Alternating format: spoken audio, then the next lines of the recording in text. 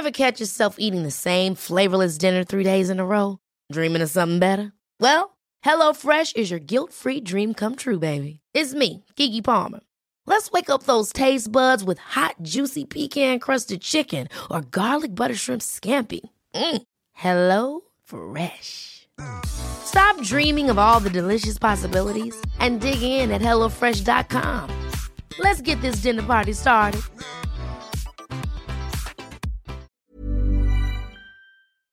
Last Drinks is proudly sponsored by Buds and Beads. It's sparkling tea, and yes, I'm obsessed.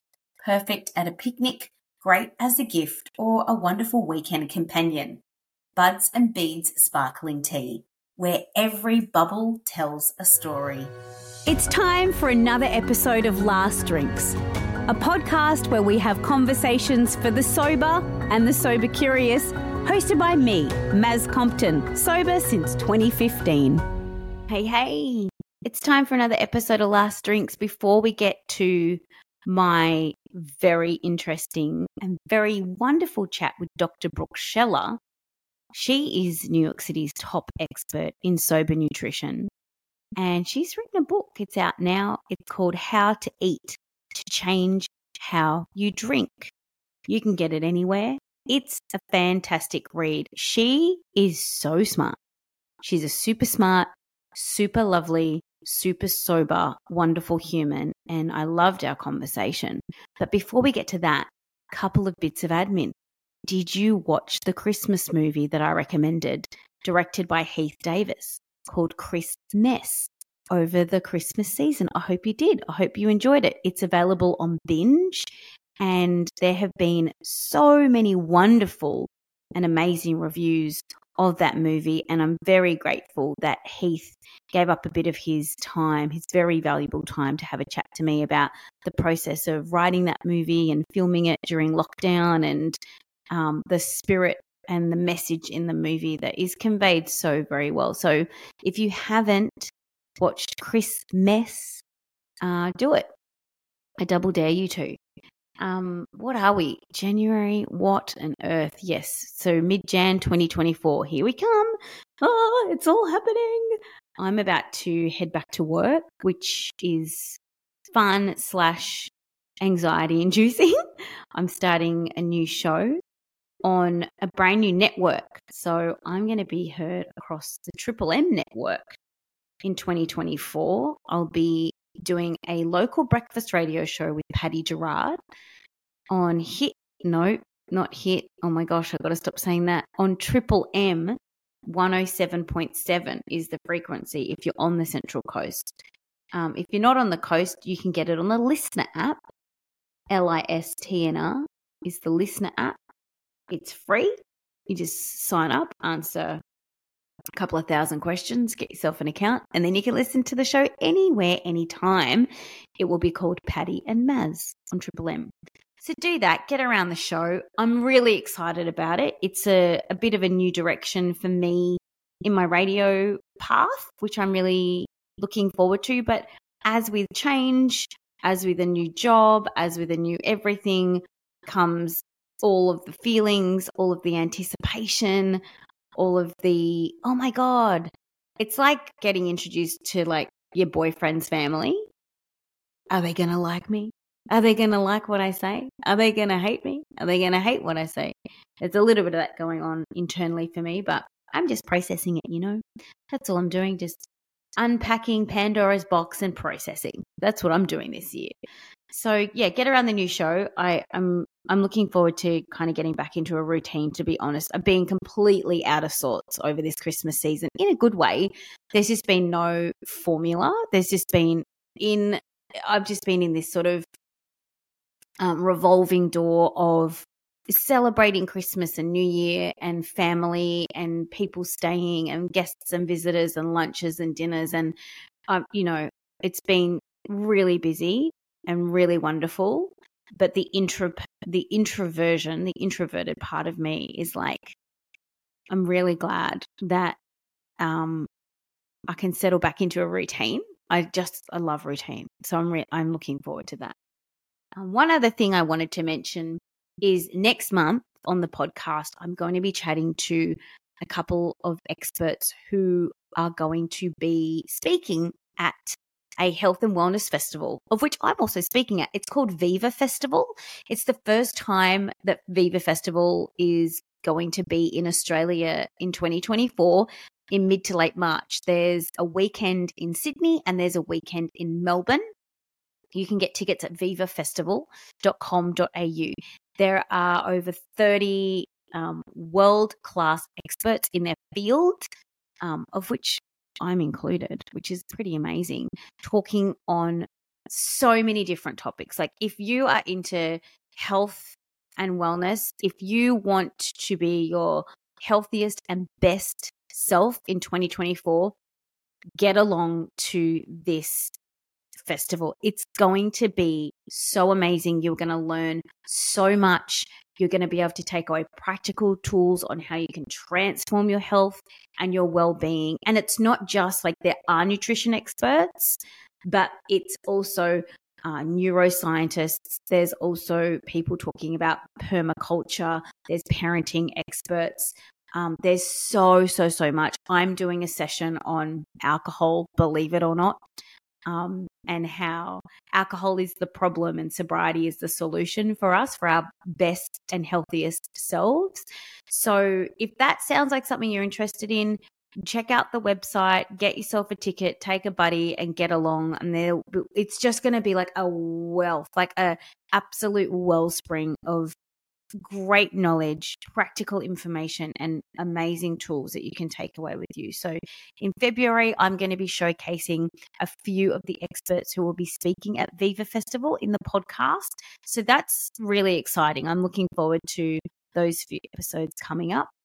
And I'm really looking forward to speaking at the festival. I feel super privileged and very blessed that I have been asked to stand on a stage alongside world-class experts in their field and talk about the thing that I'm most passionate about, which is sobriety. So that's that. Let's get into the pod, shall we? Yeah, let's do it. This is a great chat. As I mentioned, Dr. Brooke Sheller's book is called How to Eat to Change How You Drink. It's available everywhere. And this is Last Drinks with the author, Dr. Brooke Sheller. Enjoy. Brooke Sheller returns to Last Drinks. And it's funny because we've had a beautiful conversation on the podcast before, but we didn't focus on your story. We focused on your area of expertise, which is how you get to write and publish a book, which we will get to. But I wanted to kick off today's conversation by asking you, because I have not heard this story about your last drink. Well, this is funny because, so I'll start by saying that if you read the book, you'll read my story. So you'll get like the full story, the full behind the scenes story. But, you know, this is such an interesting question because I don't think I've thought about this in a while. Like I talk so much about my area of expertise, which is nutrition. I talk a lot about the health piece. I talk a lot about my sobriety journey, but I don't often talk about my last drink or my last drinks. I didn't know that my last day of drinking would be my last day of drinking. I think for at least a couple of years, I had been really struggling with alcohol. And I got sober in the spring of 2021, and I am a product of pandemic-increased drinking. Pandemic-induced drinking, which is maybe a little bit of an excuse in some ways because my drinking was pretty heavy pre-pandemic. I probably for 3 years before the end of my drinking, I was drinking anywhere between 5 and 7 days a week. And I knew that this was not right. I am a doctor of nutrition by trade. I knew that this was affecting my health in many ways. And it really took the pandemic for me to hit a point where I had been experiencing a lot of isolation. My back, I just clicked out. Okay. You froze for a half second. I had been experiencing a lot of isolation from the pandemic. I was living by myself. I was living in New York City. I was working from home. And that winter, the winter of 2020 into 2021 was really, really difficult, especially here in New York City. Restaurants were closed, everything was closed. So like socializing was really difficult. We were like desperately sitting outside in the 20-degree weather in the winter, like drinking at the bars that had like outdoor, little pop-up areas. Yeah. And my drinking during that time had increased pretty significantly. And my last day of drinking was June 14th of 2021. And I remember that day and that weekend pretty vividly, in that I had gone down to visit a guy I was seeing at the time who lived about an hour away. And he was not aware of how often I was drinking because I lived by myself, right? So he didn't really see the full like scope of what was going on all week long, or, the weekends that he wasn't around. And I went down to visit, and I was basically on a bender like all weekend. And the last day that I drank, I had gone to see a friend, and who I hadn't seen in some time. And it was a friend that I always drank a lot of wine with. And I went into it knowing that I was going to have to go back to this guy's house. And I remember that day being like, I should really be like buttoned up a little bit, because the last couple days were not good. And, I buttoned myself up as much as possible to say that I probably had 5 or 6 drinks instead of 7 or 8 or more. Right. Mm-hmm. And I went back and went to sleep and woke up the next morning. And very gently, this person brought up to me that I had drank basically to oblivion most of the weekend. And I had known that I was not in a good way. And I was able to hide it and get away with it because I was really isolated. And as soon as he said that to me, it like a switch flipped. And it wasn't that he came to me and said, hey, you have a problem and you need to get help. Or he didn't say to me like, I'm worried about you. Or, it wasn't even in a way of suggesting that I quit drinking. He just pointed out what I did. Right. And I said, I know, I think I need to like take a break or cut back, or, because that's what we all say at first. Like we don't often go straight to the extreme of like, I cannot drink anymore. Never drinking again. I'll never drink again. Mm-hmm. And I left that day in like a lot of pain over that, because I felt really guilty. I felt really upset with myself. I really had known the extent of what was going on with me. And that day I came back up to New York. I had lunch with a friend. I told her I thought I was going to take some time off. And she said, I think that's a good idea. She didn't say, yeah, you have a problem, you need help, any of those things. And later that day, I attended my first 12-step meeting, and I never had another drink. Not since June 14th, 2021. And I didn't know that day that I was even going to really quit drinking.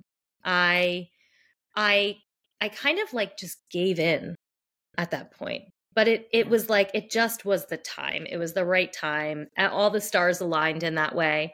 Mm-hmm. And I'm so grateful that was my last day of drinking. And I'm grateful that I don't have to feel that way anymore. There's so many little jump off points to your Mm-hmm. story. It was one person calling you out in a way that didn't make you feel judged and ashamed. It sounds like this person was able to address something with you, which shows vulnerability, trust, all that stuff, and go, hey, have you thought about this for a minute? And that just confirms everything that you internally knew was the truth. And now when somebody else brings it, to the forefront, then I think that's when you do have light bulb moments, and that's when the flick does switch, because you're like, it's not just all in my head, and it's not anything I'm going to be able to get away with for much longer in a way. So that I find that really interesting, in the way that this person who you trusted was Mhm. able to address such a sensitive issue that can, that can be deal breaker stuff. That can be like in the moment, that can be handled so poorly. And I feel like that was handled great for you. And I talk about this a little bit in the book when I share on my story, that I almost feel like I was waiting. Like I was like on the precipice of this change, and I needed someone to like kick the can a little bit down the road to like make it happen. Mhm. That I was like edging on. I knew. I mean, we know. Yeah. When we're like really close to the end. Yeah. And it was just like that little bit of a push that I needed. And that person, I continued to date for a few months beyond that, no longer in a relationship with that person now. But they were really, really supportive in my decision to quit drinking. And that support was really critical. Having people around us that are supportive to our sobriety journey in all different kind of ways, whether it's, emotionally supporting us, being there for us, doing things with us that are not including alcohol. That's such a critical part of the journey. And so I'm really grateful for that experience for sure. For sure. The other thing that sticks out to me is, and you kind of touch on it early in your story, is that you have a trained expertise in the area of nutrition. You're a doctor, yet you had this really wild relationship with alcohol. And scientifically, like you've done the study, our bodies, our systems, the chemistry, the biochemistry, like it all and how alcohol affects it all from a professional stance. Mm-hmm. Yet you were still drinking a lot. And so I guess my question is like, do you know what purpose the alcohol was trying to serve for you? Like, was it pushing down pain? Was it relief because your job can be intense? Like, have you had a chance to really think about, because there's always a reason. We don't just end up drinking 5 or 6 nights a week for no reason. And sometimes it takes a long time for it to really reveal itself. And it usually only truly reveals its whole self once we are quite far down that sobriety path, because you're able to like wade through all the Pandora's box of stuff to get to the thing. So do you know what it was for you? Absolutely. I mean, I think we all talk about how sobriety is like peeling the layers of the onion, right? That there's always this information that we're gaining as we're going through the recovery process and learning more about ourselves and, working recovery programs and implementing tools of recovery and therapy and all of these things that recovery is made possible with, And that's the difference between just not drinking and recovery, is doing the work to explore, what's underlying all of that. And my alcohol behaviors were not born overnight. I mean, I was a heavy drinker starting as a teenager, long before I was a nutrition professional. Wow. And, I think in some ways it may have been a way to compensate for my drinking, that I was interested in pursuit of health and how to combat these types of things, because for a long time for me, it was, well, how do I take the right liver supplements and, eat the right foods and exercise enough so that alcohol isn't impacting me. But the reality is that you can do all those things. Trust me, I tried. Alcohol it's poison. It's a toxin, and it's toxic to our nervous system. It's toxic to our brain, to our gut, our hormones, all the biochemistry stuff that I love to talk about, and we can get nerdy on again if you'd like shortly. But so much of my story, especially my probably my last 4 or 5 years of drinking, it was a lot of that feeling like I was living a double life scenario, that I was knowledgeable and understood all of this stuff about health, and yet also still had a drinking problem. And that just goes to show you, like, you could have the knowledge, but it doesn't mean you're immune to these types of these these things, because alcohol, it's an addictive substance. If we continue putting it into our bodies, we will continue, down the line of being addicted to it. And I had a lot of trauma in my teenage years, family related, and throughout my 20s, lots of dysfunctional relationships. And I, as a teenager, like I said, started drinking fairly young. And I think it was my only coping mechanism. I didn't know any other way of managing stress, breakups, pain, socializing, like being in a relationship. Well, how do you go on a date? Or how do you, connect with friends? Or how do you make friends when you go to a new job? Or all these things, right? Where we're so used to alcohol being the crux of that.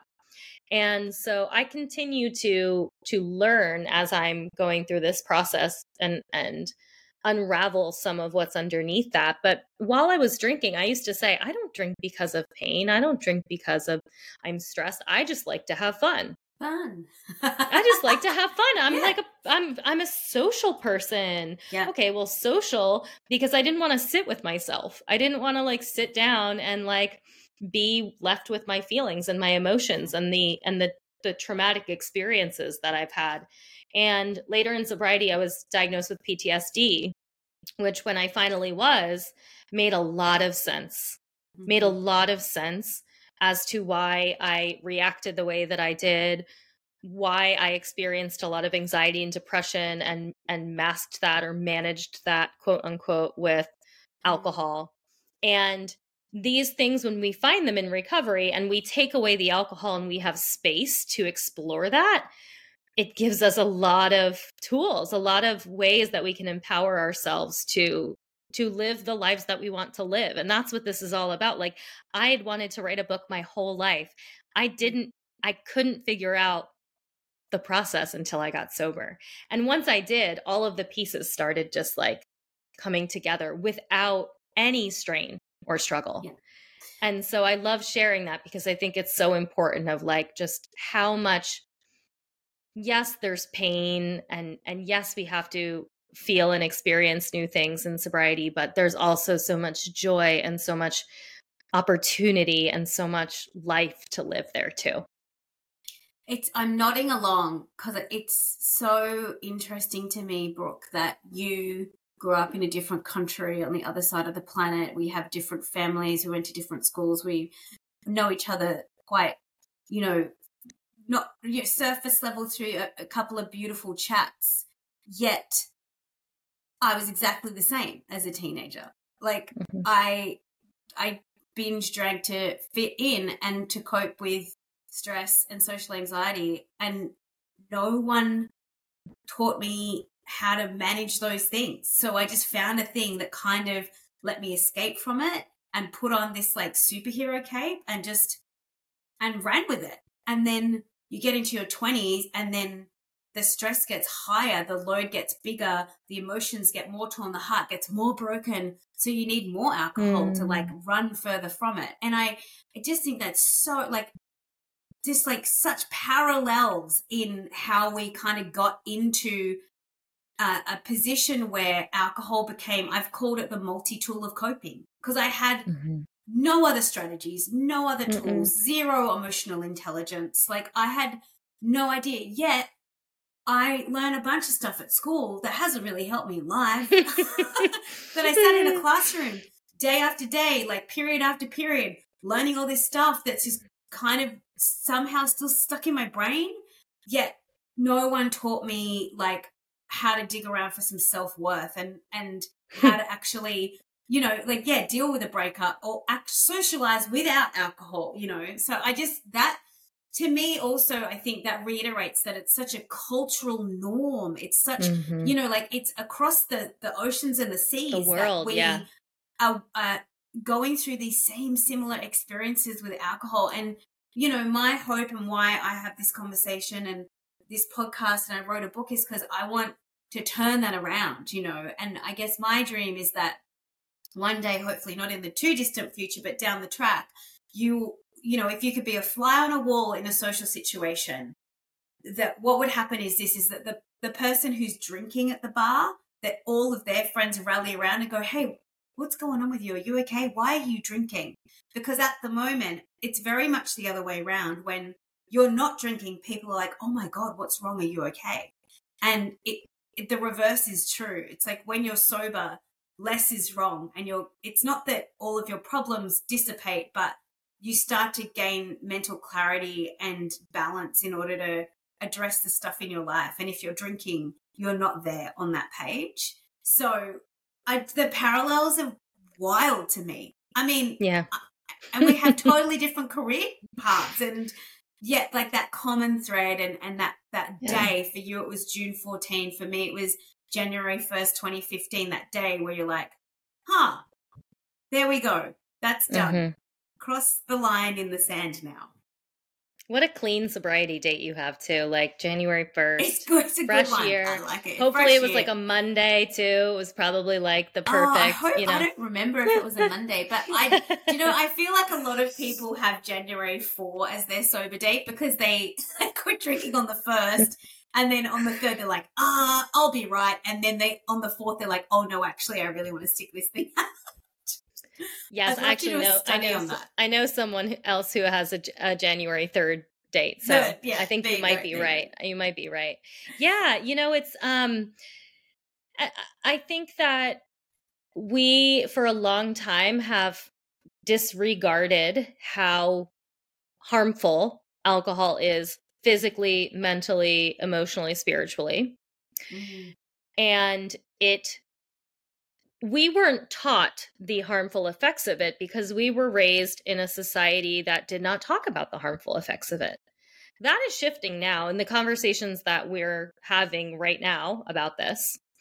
The tides are changing. I was just on a virtual conference the other day from the European World Health Organization, and they were talking a lot about comparison of alcohol to tobacco. And how actually the research about alcohol's negative effects came out only 2 years after tobacco's did. And you can see how far we've come with tobacco and how far we have to go with alcohol. But alcohol is a dangerous, poisonous, toxic, cancer-causing, known to cause cancer substance. And we are selectively putting that in our body. But part of it is that a lot of people don't even realize how harmful it is. That we just, we hear about it, we learn about it, it's in front of us. No one's saying, with cigarettes now, there's a warning label. There's no warning label on alcohol. There's no warning label on a bar door when you walk in. There's no warning saying, aside for pregnant women, right? Okay, well, if it's harmful for pregnant women, it's probably harmful for the rest of us, right? Everyone. Right? And so 100%. Like, that's such a good point. It's like, it's harmful for a human. And if you're a human, it is therefore harmful to you. But it's like there was no education. There was no, and the marketing, like the advertising industry has done an absolutely stellar job of just not communicating those negative impacts and painting it in this aspirational, glamorous light where people think truly that it will make their lives, their days, and their moments better, their friendships stronger, their marriages whole. Like, it's so bizarre to me. Like, it's the biggest lie. And it can't, once you tip over into sobriety and you start to unpack that, it's just like, oh my God, I was so convinced that this thing was helping, and it has done nothing but trip me up and land me flat on my face time and time and time and time again. Yeah. It's just, And I think it's a shame that we have to get to the point where alcohol is mostly destroyed things in our life before we decide that we're going to quit. That's where there's so much opportunity now at these conversations, is people making the change before they get to a point where their life is really affected. In my story, I didn't necessarily have anything extreme happen. I didn't get a DUI. I didn't lose a job. Thank God. I didn't, have any of these destructive things happen to me. But what I will say is I was experiencing extreme anxiety and depression.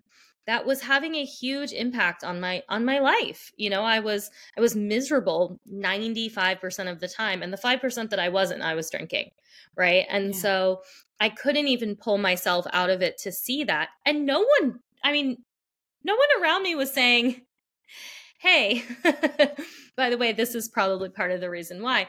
I mean, again, being a scientist, being an expert in this area, I knew what was going on. I knew how much alcohol was affecting me. And so those health effects seem to, like, we glaze over the fact that alcohol is contributing to things like anxiety or depression. How many people are experiencing anxiety and depression in today's world? A very large percentage. I don't have the stats in front of me, but I can assure you that it's probably quite high. And that is something that is directly affected by alcohol for several reasons. You know, first of all, it affects our nervous system. It affects our dopamine, our serotonin levels, the neurotransmitters in our brain.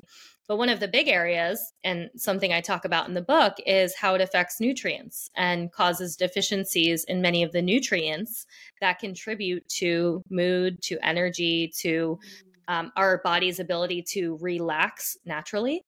And when we continue drinking and we deplete out these nutrients that help with that, it creates this vicious cycle, right? This kind of continued cycle of us being stuck in that state of anxiety, depression, and then needing a drink to cope with that.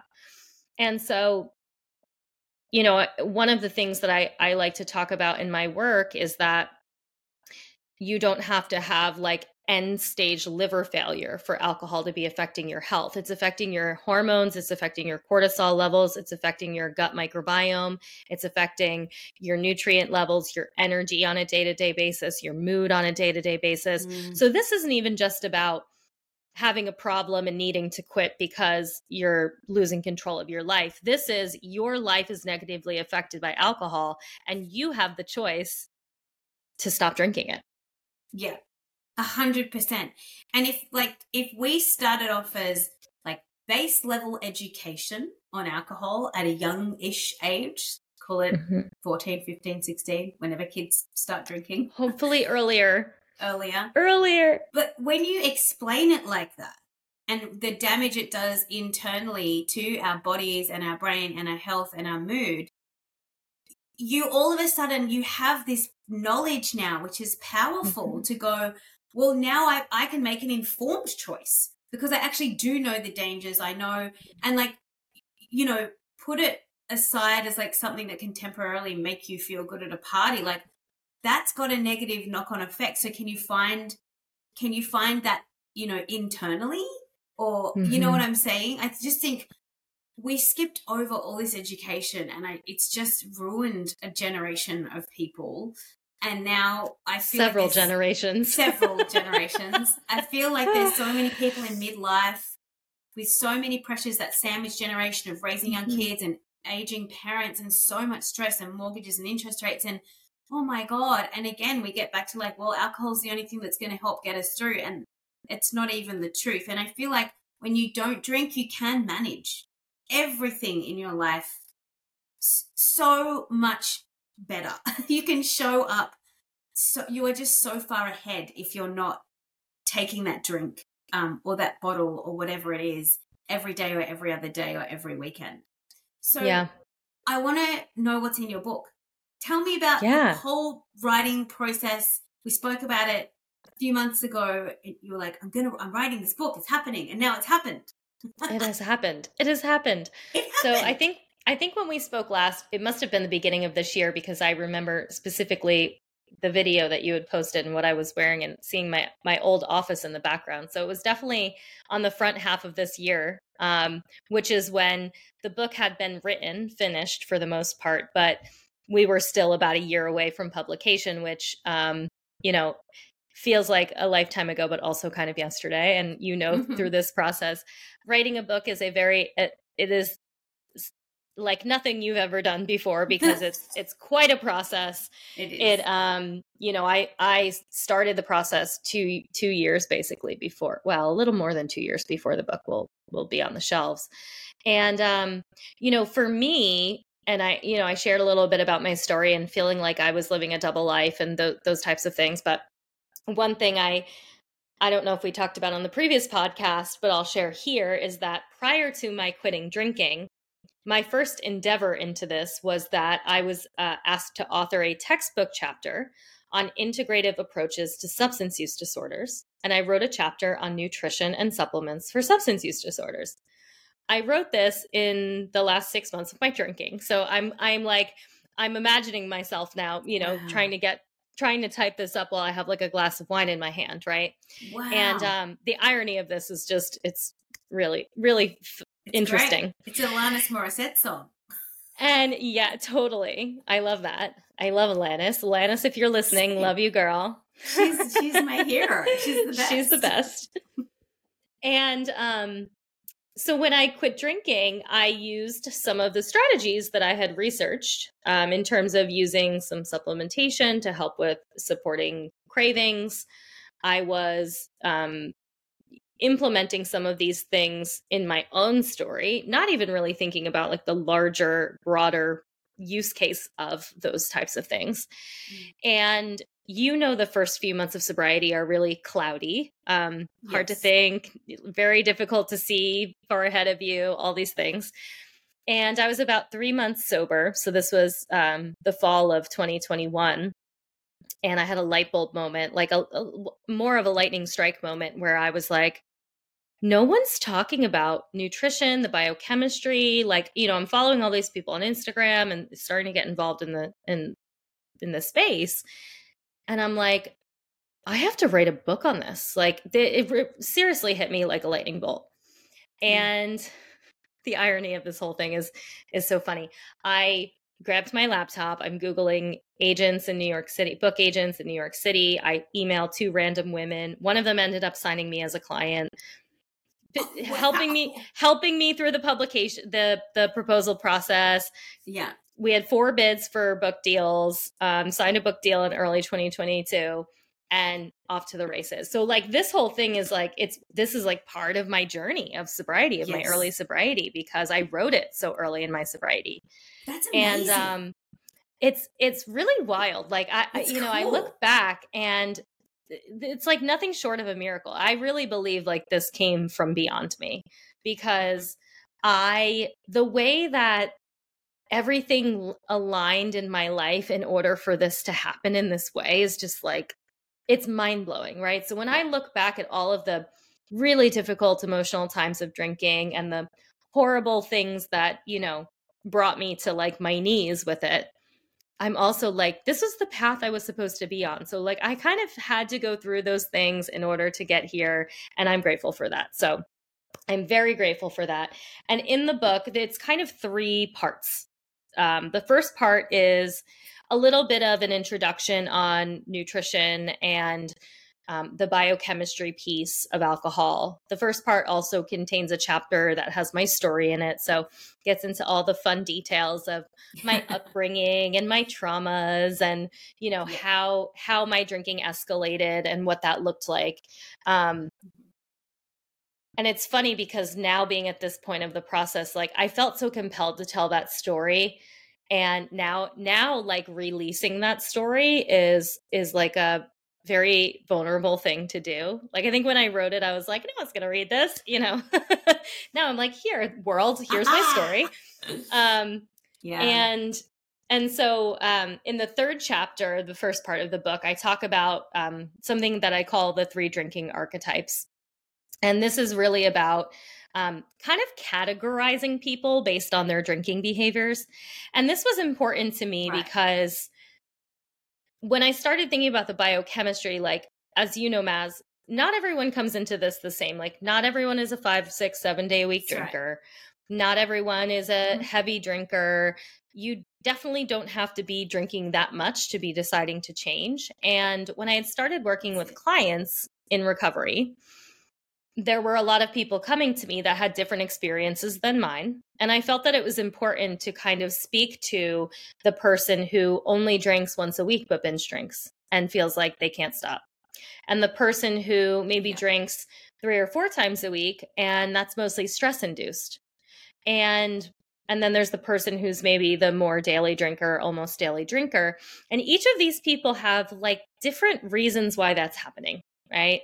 So from a science perspective, I break that down. There's a little quiz in there so you can find out your drinking archetype. In the second part of the book, I talk about all the science. So I talk about the gut, I talk about hormones and blood sugar, I talk about all the nerdy stuff that gets me really fired up and excited, because I think the science is really cool to learn, to help you understand more about the what's going on in the body. Like it really puts a little bit of paints the picture for you, if you will, so that you can better understand. So it helps you make your choice and, be able to make that informed decision. And then the third part of the book is what everybody loves, which is your nutrition guide to cutting back or supporting an alcohol-free lifestyle. There is a chapter on supplements and lifestyle changes. And then there's also, people get really excited. It doesn't say anything about this anywhere, but there are 50 recipes in here, 40 food recipes and 10 drink recipes. Yes. I love that. It's so practical. It's like, that's great because you got the science in there for all the nerds, but also education. And then you've got like, okay, now go to the kitchen and make these things. That's going to help you along the journey. I love that. It's so clever.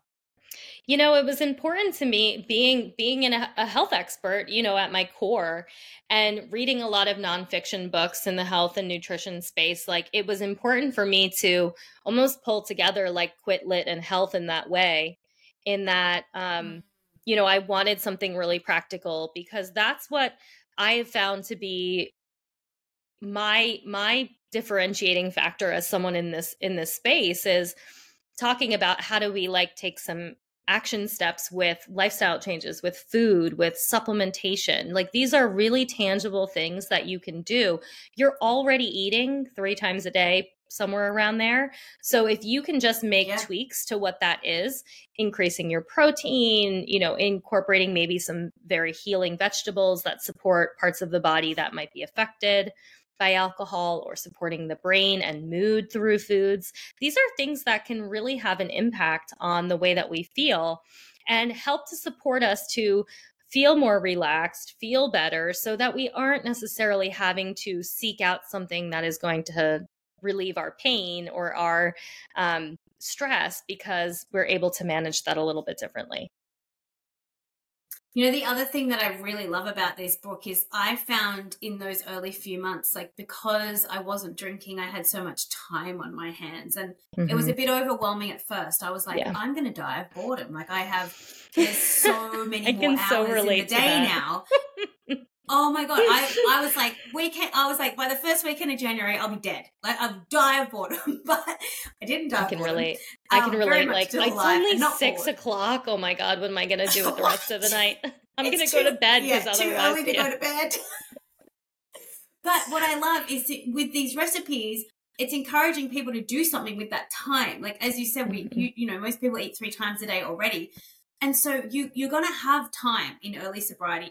In the whole of sobriety, you've got, more time to be productive because you're not drinking for hours and hours on end anymore.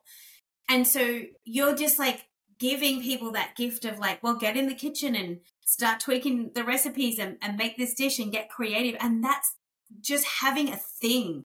Like, I don't want to call it a hobby because that feels a bit hacky, but like, just something to focus your attention away from the fact that you're not drinking is so crucial. Like I've talked about this on the podcast before, but like I upended my house. I cleaned out cupboards and drawers. I emptied, I threw out, I minimized, I Marie Kondoed, it was that I just went down that road. And then when that was all done, I was like, okay, what's my next thing? And I feel like I just keep finding things, which is not, not a terrible thing at all. But like, yes, get in the kitchen. Yes, start with some great recipes. And that is going to make you feel better sooner as well, I think. Because when you start pumping great food into your body, whole, real food, and as you said, like you're upping your protein and you're tweaking this and you're doing that, that makes you feel better because it balances your hormones. It levels out your emotional health a little bit. Like that has such a profound impact on your overall health. And so I love it. It's so clever. So clever. And some people find the kitchen triggering. So I'll bring that up too, as you mentioned that I've had clients say that getting into the kitchen can be a trigger because previously that would be where they would have their glass of wine or they would drink while they were cooking or something along those lines. But I also think that having this as a tool and having these recipes and having almost like a framework for doing that can start to shift that habit, because I think it's also there are points where maybe it's helpful to avoid that triggering situation for a little while to, you know, maybe not have to be putting yourself directly in the line of fire. But I also think it's changing the narrative around that situation, right? So it's going into it with a very different thought and mindset and perspective. So you can pour yourself a seltzer, make yourself a cup of tea or a mocktail if that suits you. And if you need to, sometimes it's just having the drink in your hand, the hand to mouth kind of action that helps us with that trigger.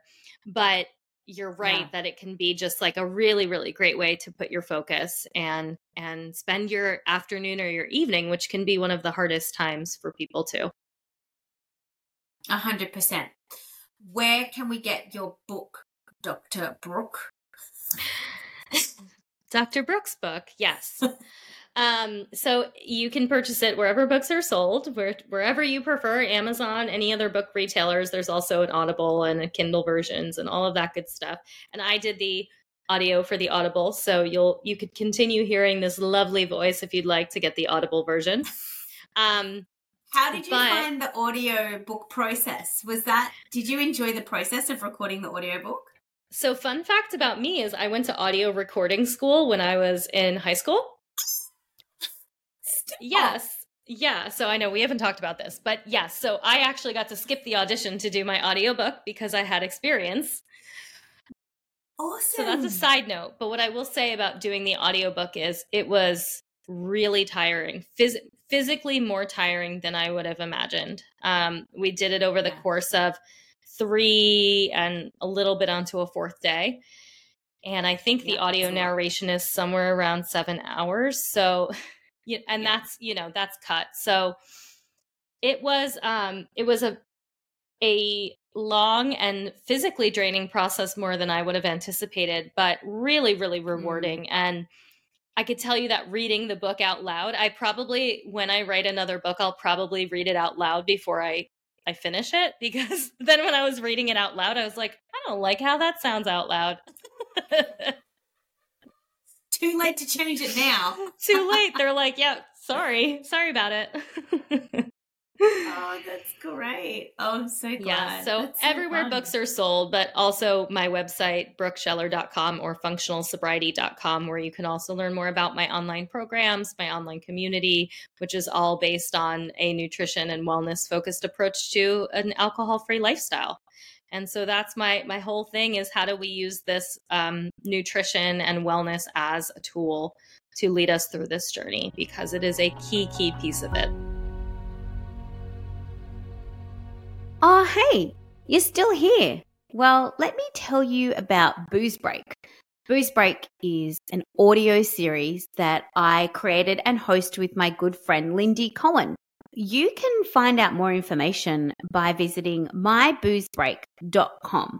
If you want to take a bit of time away from alcohol, we can be your Booze Break besties.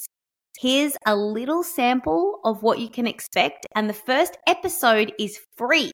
If you want to listen to it, you can just head to myboozebreak.com. There was a disconnect between what I was feeling and the life that I had. This is just about that better relationship with alcohol. Felt like I looked through a new lens. We are your guides, helping you get this transformation because you really deserve that. We've got a go-to guide on how to do it, and we're going to deliver it all to you guys through this audio series. An experiment for yourself. I'm happier than ever, so much better without you. Hello and welcome to Your Booze Break. My name is Maz Compton. I'm a radio host and a podcaster, and I haven't had a drink since 2015. That's a long time, Maz. It's a really long time, Lindy. I'm Lindy Cohen. I'm a dietitian and nutritionist, and it hasn't been that long for me without booze. It's just been a few months, really, 6 months post having a baby, and I am loving it. And I want that little high for you guys as well. And that's what we're here to do. We're here to help you have a healthier relationship with alcohol for whatever that looks like for wherever you're at. So whether you have a couple of glasses a week or a couple of bottles a night, we're not here to judge you. We're just here to help you get to a place in your life where alcohol isn't controlling you. And we don't need you to say, I'm never drinking again. Whether it's forever or for just right now, this is just about that better relationship with alcohol so you feel more in control and it doesn't feel like alcohol is controlling you.